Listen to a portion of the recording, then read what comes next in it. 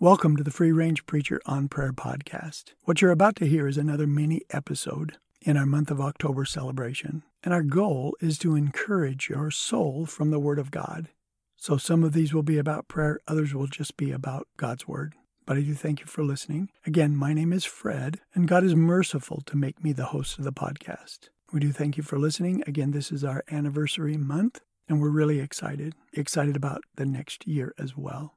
Along with these mini episodes, we are offering a PDF version of the Foundational Prayer Primer to anyone who emails us at freerangeprayer@gmail.com. And now on to the episode. Wow, day 5 already of our October month of Thanksgiving. And we do praise the Lord and thank the Lord for everyone who listens and for the fact that we've been doing this for a solid year. That actually does make my heart happy. And today's devotional is going to come from 2 Timothy 1:16 and 17. And just as a reminder, Paul writes to Timothy, "The Lord grant mercy to the house of Onesiphorus, for he often refreshed me, and was not ashamed of my chains. But when he was in Rome, he eagerly searched for me, and found me. The Lord grant to him to find mercy from the Lord on that day. And you know very well what services he rendered at Ephesus." And so we looked at this passage yesterday, and we thanked God for the Onesiphoruses. I don't know if that would be Onesiphori or not in our lives. The people who refresh us, people who are not ashamed of us, even in our weaknesses. The people who search us out and find us. And today I would like to encourage you to be an Onesiphorus. Be that kind of friend to somebody. Be the kind of person that refreshes and entertains and lifts up, because I know you have friends who need that type of friend. I know you have loved ones who need that type of friend.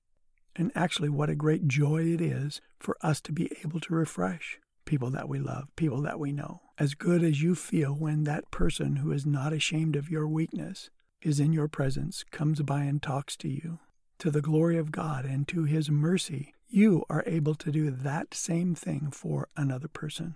It's awfully hard when we make mistakes or when our sins are exposed. It's difficult. And how great it is, we talked about yesterday, of having someone who's not ashamed of those weaknesses.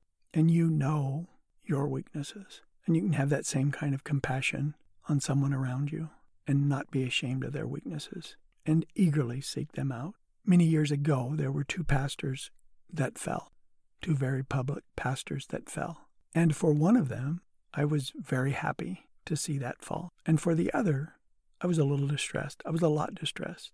And for some reason, that bothered me. And it actually should have bothered me. I'm praying that it was the Holy Spirit that bothered my soul. So I began to think and actually pray, why was I happy with one falling and not happy with the other? And I don't want to get into specifics for lots of different reasons. But I came to realize that the temptation that made him fall, I had no idea of. I'd never been in that situation, never been tempted by what he was tempted by. But the man I had great compassion on, I did understand his temptation.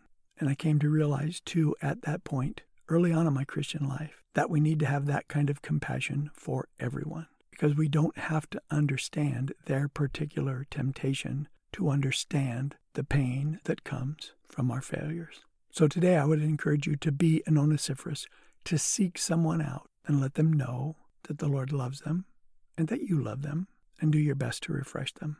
And the amazing part to that is we don't worry at all about verse 18, that person would pray for us and ask the Lord to grant us mercy.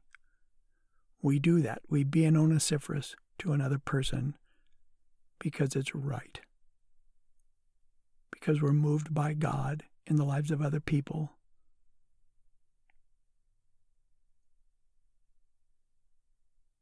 And part of our responsibility, part of our jobs as Christians is to refresh. Thank you, Jesus. Help us to be that sort of refresher, that sort of Christian. Again, I thank you all for listening. I really do appreciate it. And until tomorrow, may the Lord bless you and keep you and make His face to shine upon you. Thank you for listening to today's broadcast of Free Range Preacher. We hope you enjoyed it and will join us for our next broadcast coming up soon. For Fred and myself, This is Richard Durrington saying, make it a godly, fun-filled day.